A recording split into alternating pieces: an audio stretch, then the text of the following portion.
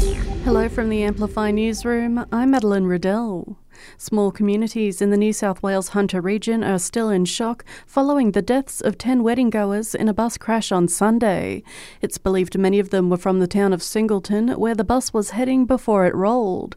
Devastated Mayor Sue Moore says it's had a huge impact. We will pull together, they will pull together and we'll get through this. I don't know that you will ever overcome something like this. But we'll definitely be there and offering whatever support is needed for however long it's needed. Meanwhile, New South Wales police are applying to extradite a man from the ACT over his alleged involvement in a fatal stabbing in Sydney last week. They say a 24-year-old was arrested early yesterday morning along Gungahlin Drive by ACT police.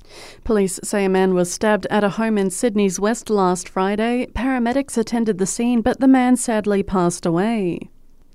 The conversation around lowering Australia's voting age is heating up as today the Make It 16 campaign launches across the country.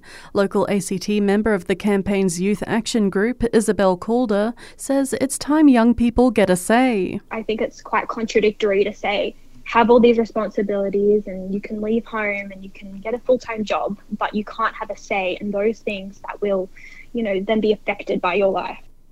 Meanwhile, the 95-year-old woman who was allegedly tasered by a police officer will be farewelled by friends and family today. Claire Nowland died in a hospital last month, while a 33-year-old senior constable was charged with tasering the Cooma aged care home resident.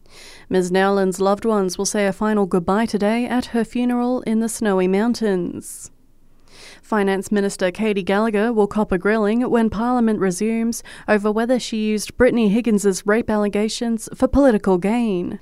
It's as her Labor colleagues come to the defence of the ACT Senator. Environment Minister Tanya Plibersek says there is no one with more integrity in Parliament than Gallagher. Ms. Gallagher maintains her innocence.